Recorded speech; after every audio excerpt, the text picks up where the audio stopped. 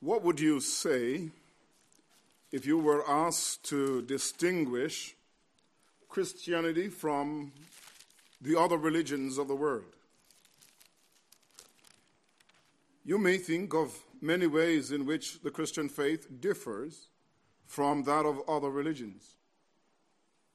But one of these differences that underscore the uniqueness of the Christian faith was brought to the fore by Erwin Lutzer, who then was pastor of Moody Church in Chicago. And Lutzer talks about an international congress of religion in Chicago years ago, where all the major religions were lined up with their stalls, with their literature, advocating for their particular religious position.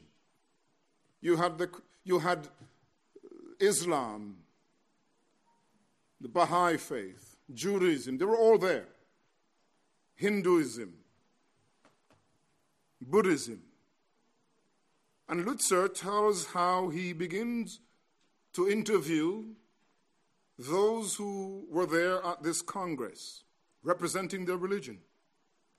And he went from stall to stall, and he asked them one question: does your religion have a Savior? Does your religion have a Savior? And he went to stall after stall. And they said, we have great prophets. And they listed them. But we have no Savior. Stall after stall, he asked the same question and received the same response. We have great prophets, but we have no Savior.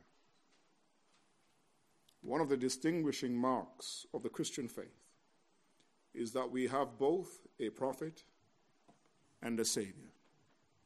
In fact, we have a prophet who is also prophet, priest, and king.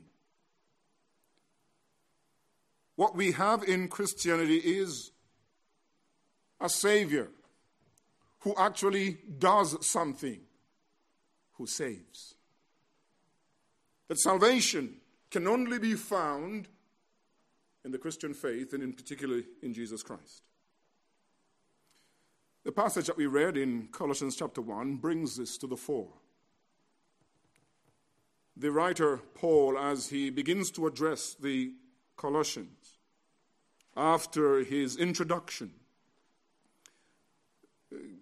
gives them a summary of his prayer for them, a prayer in which he gives thanks to God for them and prays that they may be filled with the knowledge of God's will, so that they might walk worthily of the Lord, that is, walk in a manner that is pleasing to him. And the writer, in verse 10, explains what walking worthy of the Lord involves. And in fact, he will go on to list, using 4 participles, how one walks worthy of the Lord and please him. He says, being fruitful in every good work, in verses 10 and 12. Increasing in the knowledge of God, strengthened with all might, according to his glorious power, for all patience and long-suffering with joy, giving thanks to the Father who has qualified us to be partakers of the inheritance of the saints in the light. He's praying that they may walk worthy of the Lord. And they should do so by bearing fruit, by increasing in their knowledge of God, by being strengthened with might in the inward man, and that they might be walking worthily of the Lord, that is pleasing him by giving thanks. And one of the reasons he says that they should be giving thanks is because he has qualified us, he says, to be partakers of the inheritance of the saints. He has given us an everlasting inheritance. He's dealing with the subject of salvation. And in verses 13 and 14, we have what is before us, a summary of salvation. For the writer in verses 13 and 14 continues to say, he has delivered us, this Christ, this God who has made us partakers or made us partakers in the inheritance of life. He says he has delivered us from the power of darkness and conveyed us into the kingdom of the Son of his love, in whom we have redemption through his blood, the forgiveness of sins.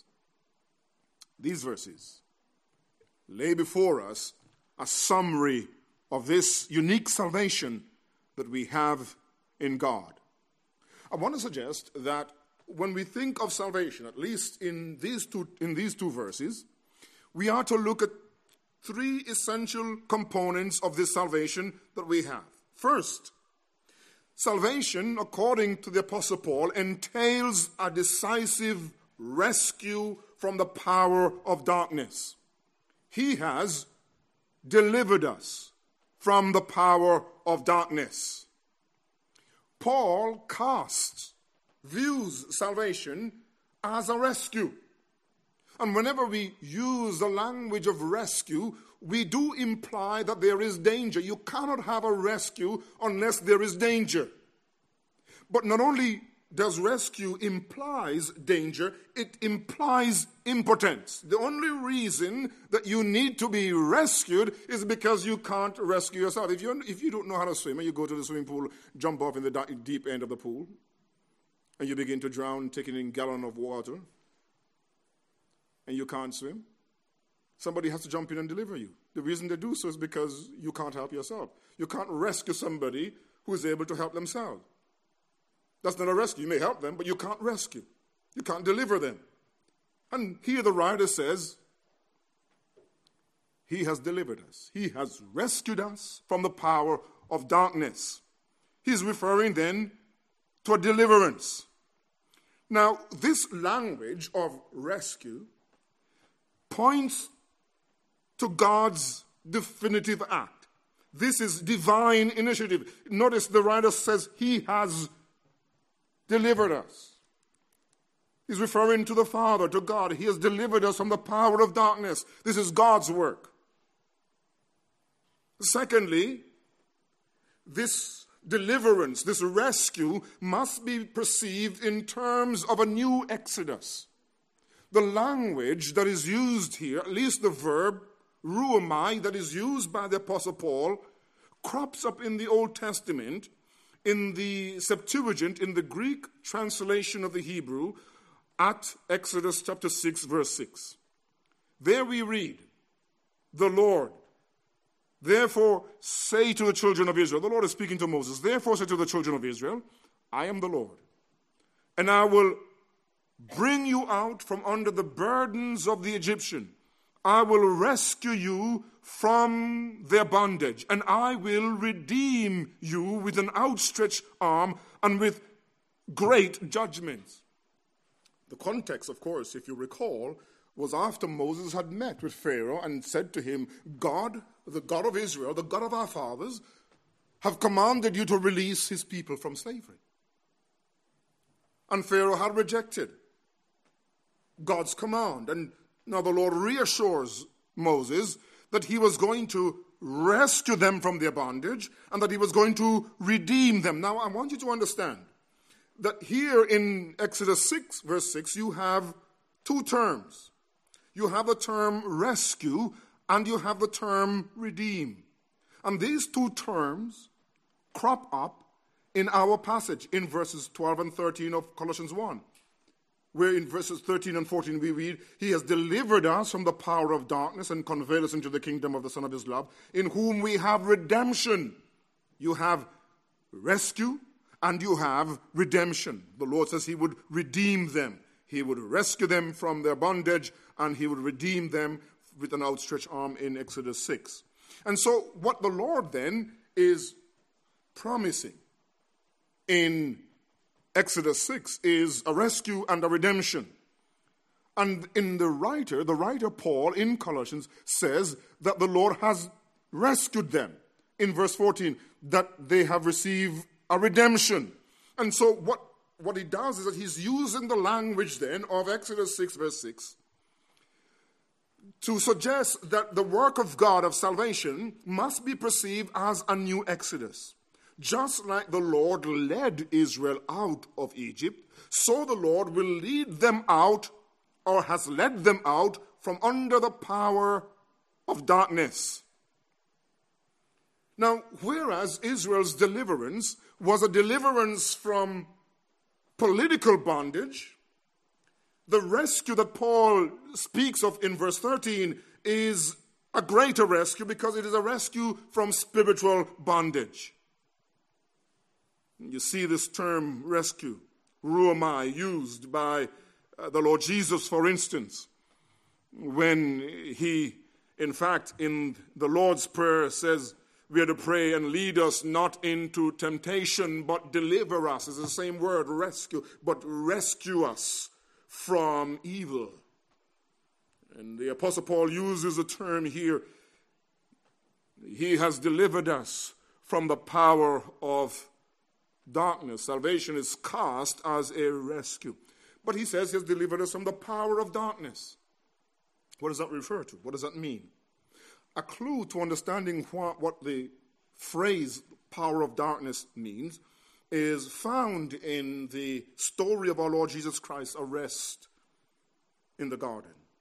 We find in Luke 22, verse 53, when the soldiers of the high priest came to the Lord Jesus, at that time he said, when I was with you daily in the temple, you did not try to seize me, but this is your hour and the power of darkness.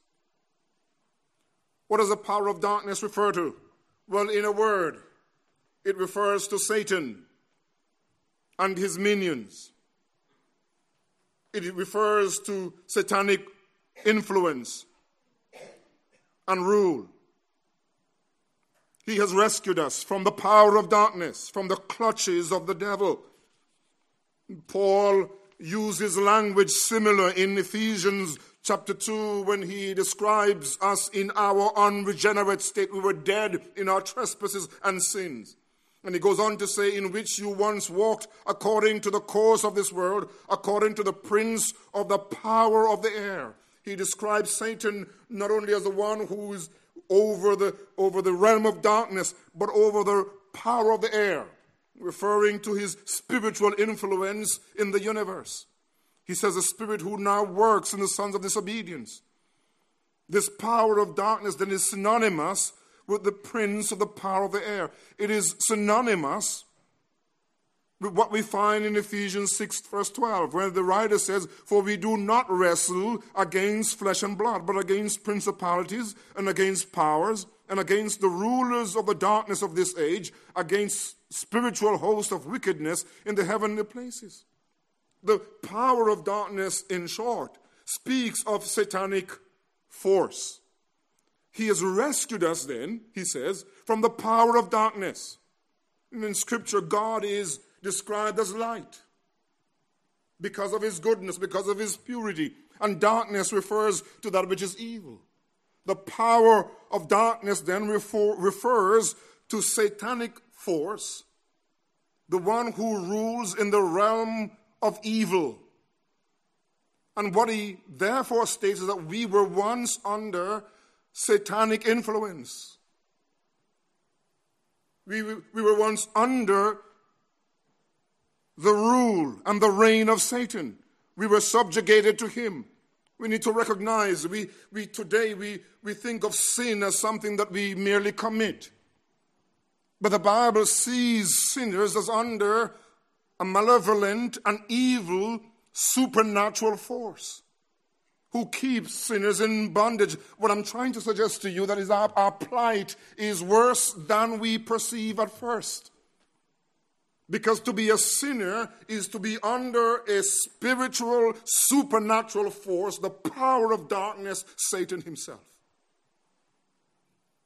And one of the reasons that Satan reigns and controls sinners is not just that they are under the power of darkness, but that the unbeliever himself is darkness. See, darkness is not just referring to the force of evil reigning over sinners. We in our sins were not good people over whom Satan was ruling. We ourselves were darkness. I point you to Ephesians 5 verse 8, where the Apostle Paul, reminding the Ephesians of their former condition, he doesn't say you once were walking in darkness. He says, but you were once darkness, but you are light in the Lord. You were once darkness. You were once characterized by darkness. The reason Satan rules us in darkness, because he rules over a realm of darkness, but we have darkness in our own hearts. There is a symmetry between Satan's rule and our spiritual condition. The reason that he's able to tyrannize us is because we ourselves are darkness. There is an agreement between the ruler of darkness and our own hearts. And therefore we needed liberty. And the writer views salvation as a deliverance from a terrible enemy and a terrible state, darkness. But salvation, according to Paul, as he calls upon believers, as he tells them his prayer that they will be giving thanks because of this salvation God has brought, he defines the salvation not only as deliverance from darkness or from the power of darkness, but he also views salvation as a transferal into the kingdom of God's beloved Son. That's the next part we find in part B of verse 13. He has delivered us from the power of darkness and conveyed us into the kingdom of the Son of his love. It's important, wherever you go, that you're able to take your Bible and open and follow along so that we ensure that what is preached in the pulpit is according to Scripture. Because ultimately we are not here to hear the opinion of men, but the Word of God. He has delivered us from the power of darkness. But he has done more. Salvation involves a deliverance from satanic influence and control. But there is in salvation a conveyance, a transferal into the kingdom of the Son of his love. This is marvelous. You see, salvation is not merely negative, an escape from Satan and his clutches. It is a transferal into a different realm, into a different reign. And that is the same thing you see in the history of Israel. When the Lord delivered the Israelites from Egypt, he did not just take them out of Egypt and put them in a twilight zone, in a no man's land. He delivered them from one state and placed them in another state, and I would say a superior state. Because he put them in a land, he placed them in a land flowing with milk and honey, a place of blessing, a place of freedom. And similarly, we, in a spiritual sense, have been delivered from the tyranny of Satan. We have been rescued from the power of darkness, and we have been transferred under the reign of Christ. He says, interestingly, that God has conveyed us into the kingdom of the Son of his love. Here we have the incredible blessing of salvation. When we think of kingdom, we generally think of a demarcated geographical realm. We think of the kingdom or the United Kingdom, referring to Great Britain, or say the kingdom of Saudi Arabia. And there we're talking about a geographical sphere. But when the scriptures speak of Basilia, and particularly Basilia Theou, the kingdom of God, it does not refer to a particular physical realm. Rather, it refers to a reign, a rule. And so when he says he has rescued us from the power of darkness and conveyed us into the kingdom of the Son, he's saying he has conveyed us under the rule of the Son, the beloved Son of God. To be in the kingdom of the Son is to be under his reign and to be under his rule. I want to point out to you that the kingdom of the Son of his love is similar to the kingdom of God. There is no difference in Scripture between the kingdom of God and the kingdom of heaven. You find that, at least in the gospel accounts, you will find sometimes rather we refer to the kingdom of heaven or the kingdom of God. He's referring to the same reality, the same spiritual realm of God, the same rule of God. Now he refers to the kingdom of the Son of his love. The kingdom of Christ is therefore the same as the kingdom of heaven and the kingdom of God. But the question is, what is this kingdom to which we have been placed and which we have been brought? What is it that characterizes this kingdom? How do we know it's different from the kingdom of darkness over which Satan tyrannized us? Well, it is a kingdom over which the Lord Jesus Christ exercises his unique reign. It's a spiritual kingdom. That's the first thing we must note. And it's a spiritual kingdom in which we have received spiritual blessings. That those who have come under the reign of Christ, Christ ruling over their hearts and lives, have now received incredible blessings, spiritual blessings. Let me point out what it means to be under the reign of Christ and the blessings that are involved. And remember, keep in mind, I've said that the kingdom of God and the kingdom of Christ are one and the same. The Apostle Paul in Romans chapter 14 gives us an idea of what it is to be under the reign of Christ or under the reign of God. He tells the Romans in Romans 14 verse 17, "For the kingdom of God is not eating and drinking, but righteousness and peace and joy in the Holy Spirit." Here Paul is discussing this whole matter of food and drink. There was a debate in the Roman church over what was legitimate to eat. And Paul says Christ's reign, the realm over which Christ rules, is not about eating food or drinking. It is far superior to these questions. These issues are of no importance. No, the kingdom of God conveys great blessings. And one of the first blessings he lists here is righteousness. For the kingdom of God is not eating and drinking, but righteousness.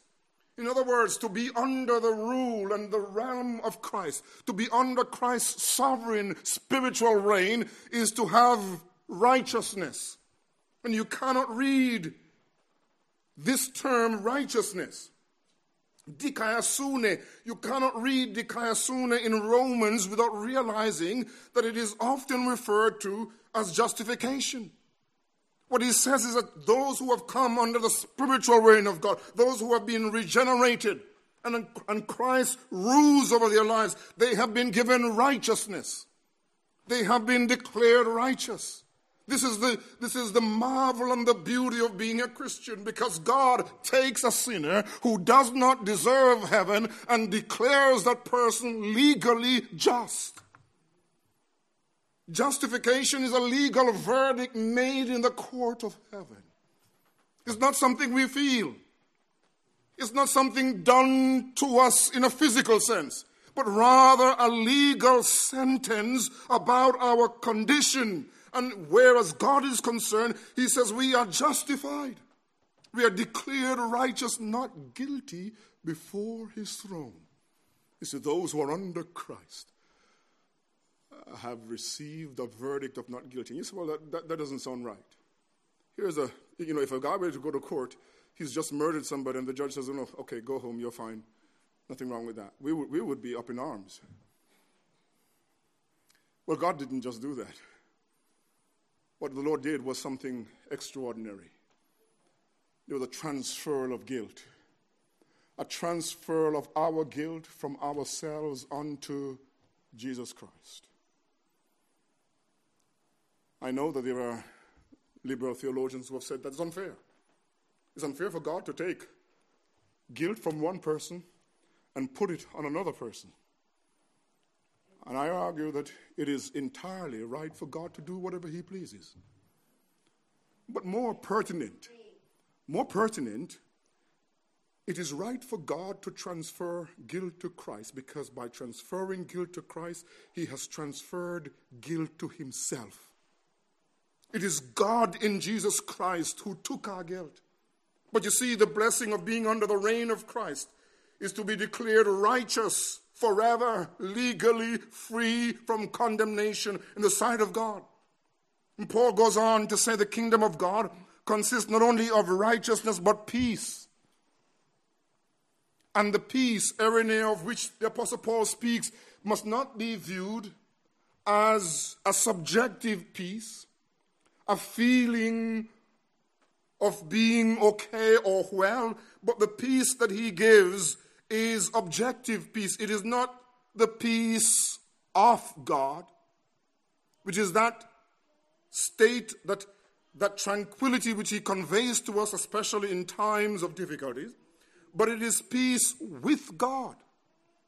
It is this reconciliation. And so what he says here, the kingdom of God consists of righteousness and peace, reconciliation. All of those people who are under Christ's rule are reconciled to God.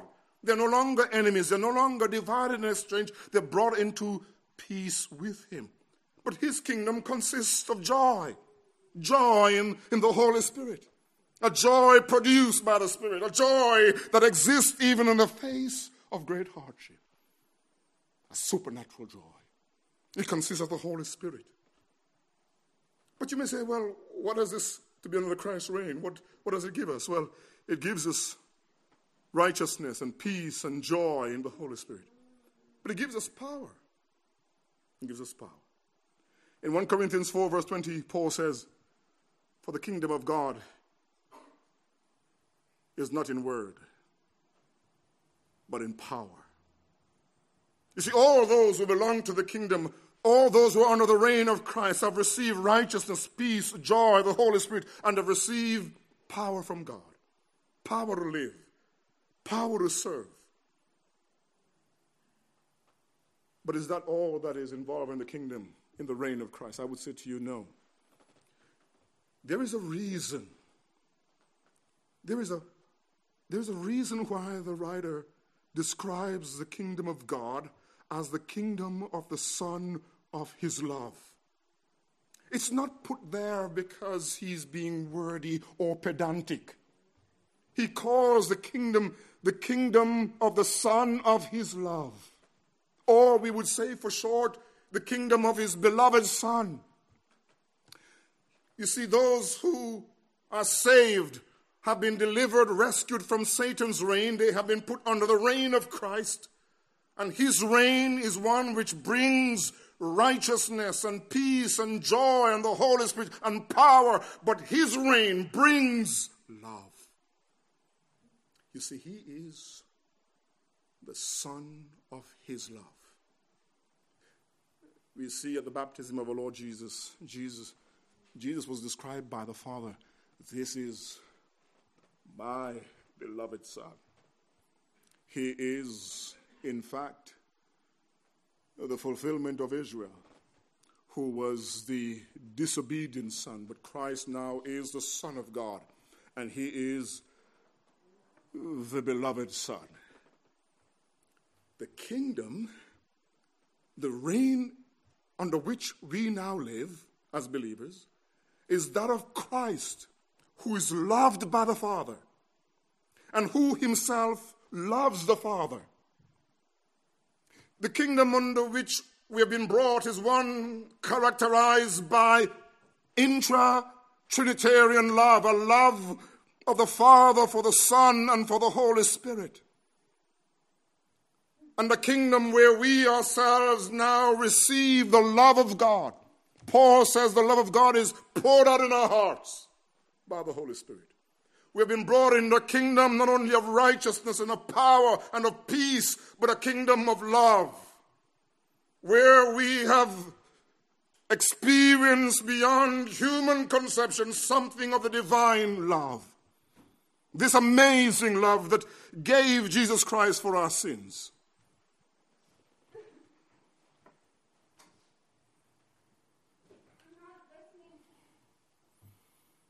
Is a kingdom of his love. What does it mean to be saved? It is to be under Christ, who is loved by the Father, and under Christ, who loves us. You may search the world and you will find prophets who are brilliant, but you can never find anywhere else a loving Savior. We have been rescued from the hatred and the tyranny of Satan, and we have been brought into the kingdom of the Son of his love, the one whom the Father loves, and the one who loves us with incredible love. If you are a Christian, what God has done, he has thrown open the door of heaven and unbosomed himself and poured out his love upon you. Whatever you may perceive yourself to be, if you are a Christian, you have God's incredible and infinite love, a love that will never let you go. And this kingdom, this reign of Christ, characterized by these things, is a present reality. Notice the writer says, in whom, or he says, he has delivered us from the power of darkness and converted us into the kingdom of the Son of his love. This kingdom is a present kingdom. We're under Christ's present reign. Throughout the Gospels, the Lord Jesus Christ says the kingdom of God is amongst you. The kingdom has arrived, is at hand. And often when the New Testament says the kingdom of God is at hand, it doesn't mean it's near to appear. It means it's right there, right beside you. Because the kingdom of God arrived in the person of Christ. God's reign invaded this universe. His spiritual reign invaded the universe when Christ came. He established his kingdom in the presence and in the person of Christ. And that reign, therefore, is a present reign. It means that we who are children of God are presently citizens of his kingdom.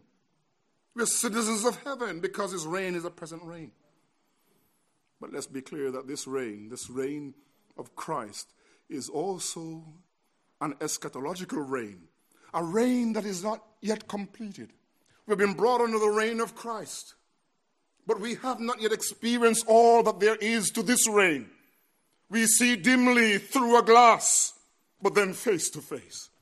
Eyes have not seen, or ears have not heard the things that God has prepared for those who love him. We've only seen a glimmer of what awaits us. You see, Paul talks about this eschatological future aspect of the kingdom or the reign of Christ when he says, and the Lord will deliver me from every evil work and preserve me for his heavenly kingdom. We are under God's reign and under Christ's reign, but we haven't yet arrived in heaven. If this is your heaven, then I am rather very sorry for you. And Paul says, then comes the end. Romans 15:24-28. When he, that is Christ, delivers the kingdom to God the Father, when he puts an end to all rule and authority and power, he must reign till he has put all things under his feet. But when he says all things are put under him, it is evident that he who puts all things under him is accepted. Now, when all things are made subject to him, then the Son himself will also be subject to him who puts all things under him, that God may be all in all, everything to everyone. So salvation is rescue from the power of darkness. Salvation, according to Paul, for which we should be giving thanks, is transferal. But thirdly, the Apostle Paul in verse 14 perceives salvation as redemption and forgiveness of sins. You see, not only in salvation does God rescue us from cosmic powers and transfers us to this marvelous kingdom of the Son of his love, but in salvation we have received redemption and forgiveness. He says, in whom we have redemption, having called Christ the Son of the Father's love. He says, in whom, referring to Christ, in whom we have redemption through his blood and the forgiveness of sins. The writer makes it clear that salvation thus involves redemption, apolutrosis. There is a close similarity between rescue and redemption. In fact, if you were to look at the lexicons that define these two terms, you will see that these two terms share the same semantic range. Ruomai and apolutrosis means to rescue, to deliver, to release. But even though they are close, there is a shade of distinction that must be maintained. When ruomai, rescue, is used, generally it's a general term for deliverance. But it says nothing about how deliverance occurs.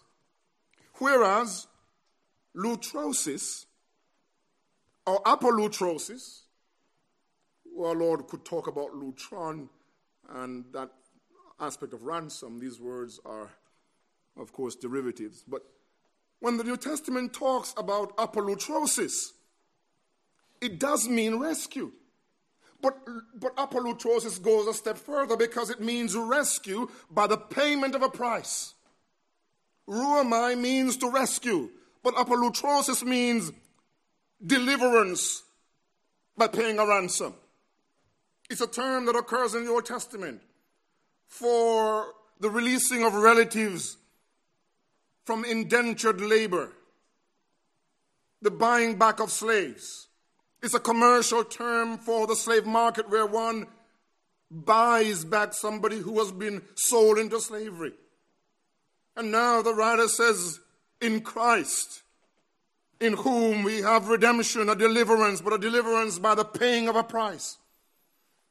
And the text shows us that redemption is by a particular costly price, in whom we have redemption through his blood. Through his blood. It's a graphic language. It means that our redemption is through Christ's death. The writer of Hebrews in chapter 9 verse 12 says, not with the blood of goats and calves, but with his own blood. He entered the most holy place once for all, having obtained eternal redemption.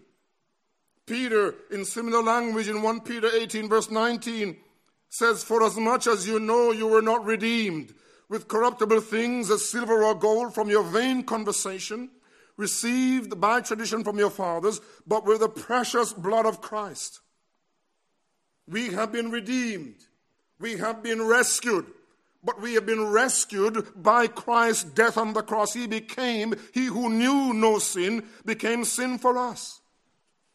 He was made a curse for us. Now this redemption, the writer describes redemption as synonymous with forgiveness. And this is marvelous. In him, in whom we have redemption through his blood, the forgiveness of sins. So in case we do not understand what redemption means in this context, he adds the forgiveness of sins. What he's saying then is this. Not only did God rescue us from an alien, wicked power that is Satan, but God redeemed us. And this deliverance is a deliverance from sin because it brings forgiveness of sins. You see, he uses forgiveness. You see, the term aphemi, to forgive, means to let go, to release. You know, when you forgive somebody, you release them. You know, so if somebody borrows some money from you and decide that they're going to hide from you, every time they see your number, they pretend they're not at home. And when they see you, they dodge. You know, you may be walking down Young Street and they will look at you, they dodge into a store just because they want to get away from you. They don't want to pay you back. And you're gracious enough, you say, I forgive you. Well, what does that mean? Does it mean you don't feel bad or angry towards them? No. It has nothing to do with your feeling. What you mean there is that you have released them from the obligation of paying back. It means to let them go free. You're not going to demand payment. And what God has done when he delivers us, when he redeemed us, when he liberated us from the price or the payment of sin. He no longer demands from us the payment for our sins. He has released us, delivered us. You notice how the Apostle Paul in Ephesians 1 verse 7 links both redemption and forgiveness. In him we have redemption through his blood, the forgiveness of sins. By the way, Colossians and Hebrew are actually very close in terms of the themes that they cover. In him we have redemption through his blood, the forgiveness of sins according to the riches of his grace in Ephesians 1:7. The great deliverance then in verse 14 that we have received is deliverance from sin. We have been forgiven, the great promise of the new covenant by Jeremiah. And all of this release, this redemption, this deliverance, this forgiveness of sins is by Christ's death on the cross. So then, what is salvation? Salvation is a new exodus. It is to be rescued from the power of darkness from Satan himself. It is to be, secondly, transferred into the kingdom of the beloved Son. And thirdly, it is to be redeemed. That is, to be forgiven all our sins. You and I, who are Christians, have been given the greatest of gifts, salvation. And this is God's initiative. One of the reasons that I believe Horatius Bonar, the Scottish preacher and hymn writer, was one of the greatest theologians. It is because in his hymns he sought to give glory to God. And salvation is not our work. It is the work of God entirely.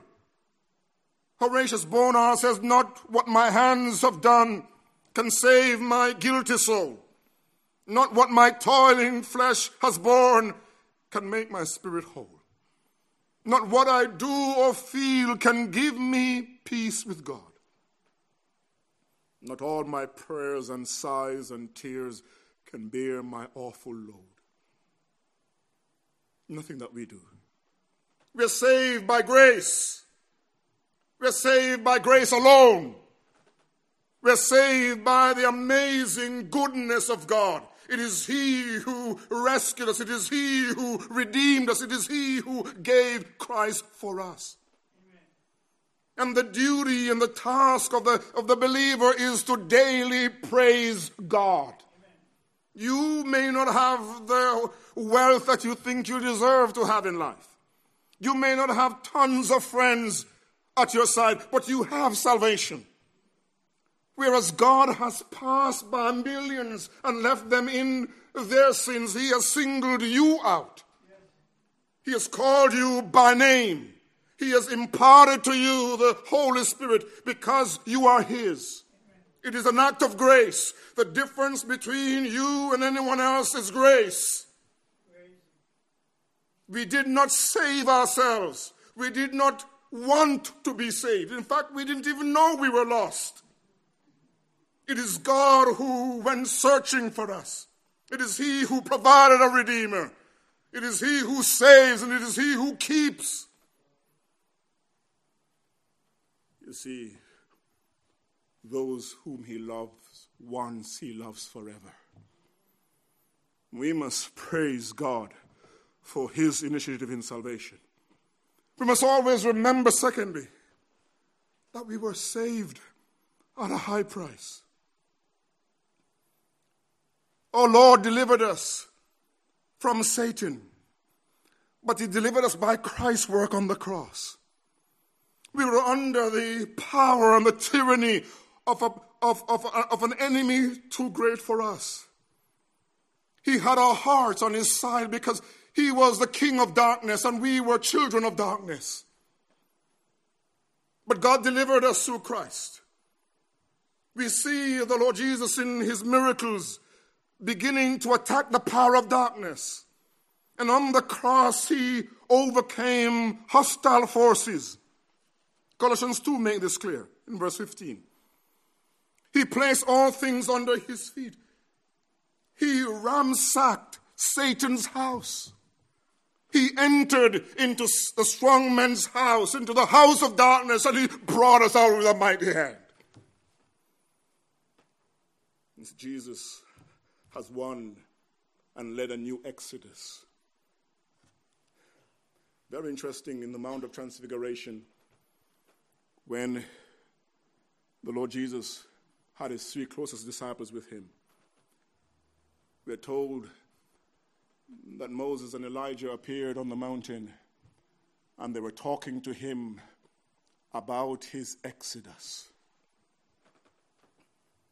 Because Christ came to lead an exodus out of darkness. And he stepped into the lair of Satan. He stepped into the haunt of Satan. He stepped into the house of Satan. And he broke the shackles that he had on you. And he brought you out. You see, you and I have been delivered from the power of darkness by Christ. But he's delivered us not only from Satan, he's delivered us from our sins. It's a language that we don't hear today. Sin has, of course, been redefined. It's like eating ice cream. Your favorite ice cream. Oh, that's sinful. Sinfully delicious. But that's one of the most dangerous words you can use, because that word is tied inextricably to hell. Sin leads ultimately to hell. We were sinners.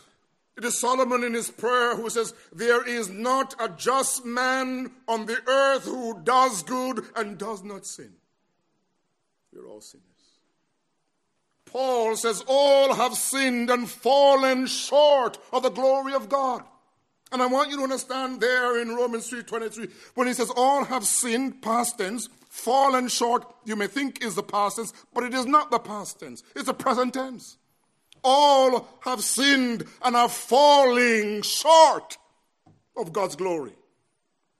We haven't yet come to God's glory. We haven't lived for his glory. You see, we were sinners. We needed deliverance from Satan, but we needed deliverance from sin.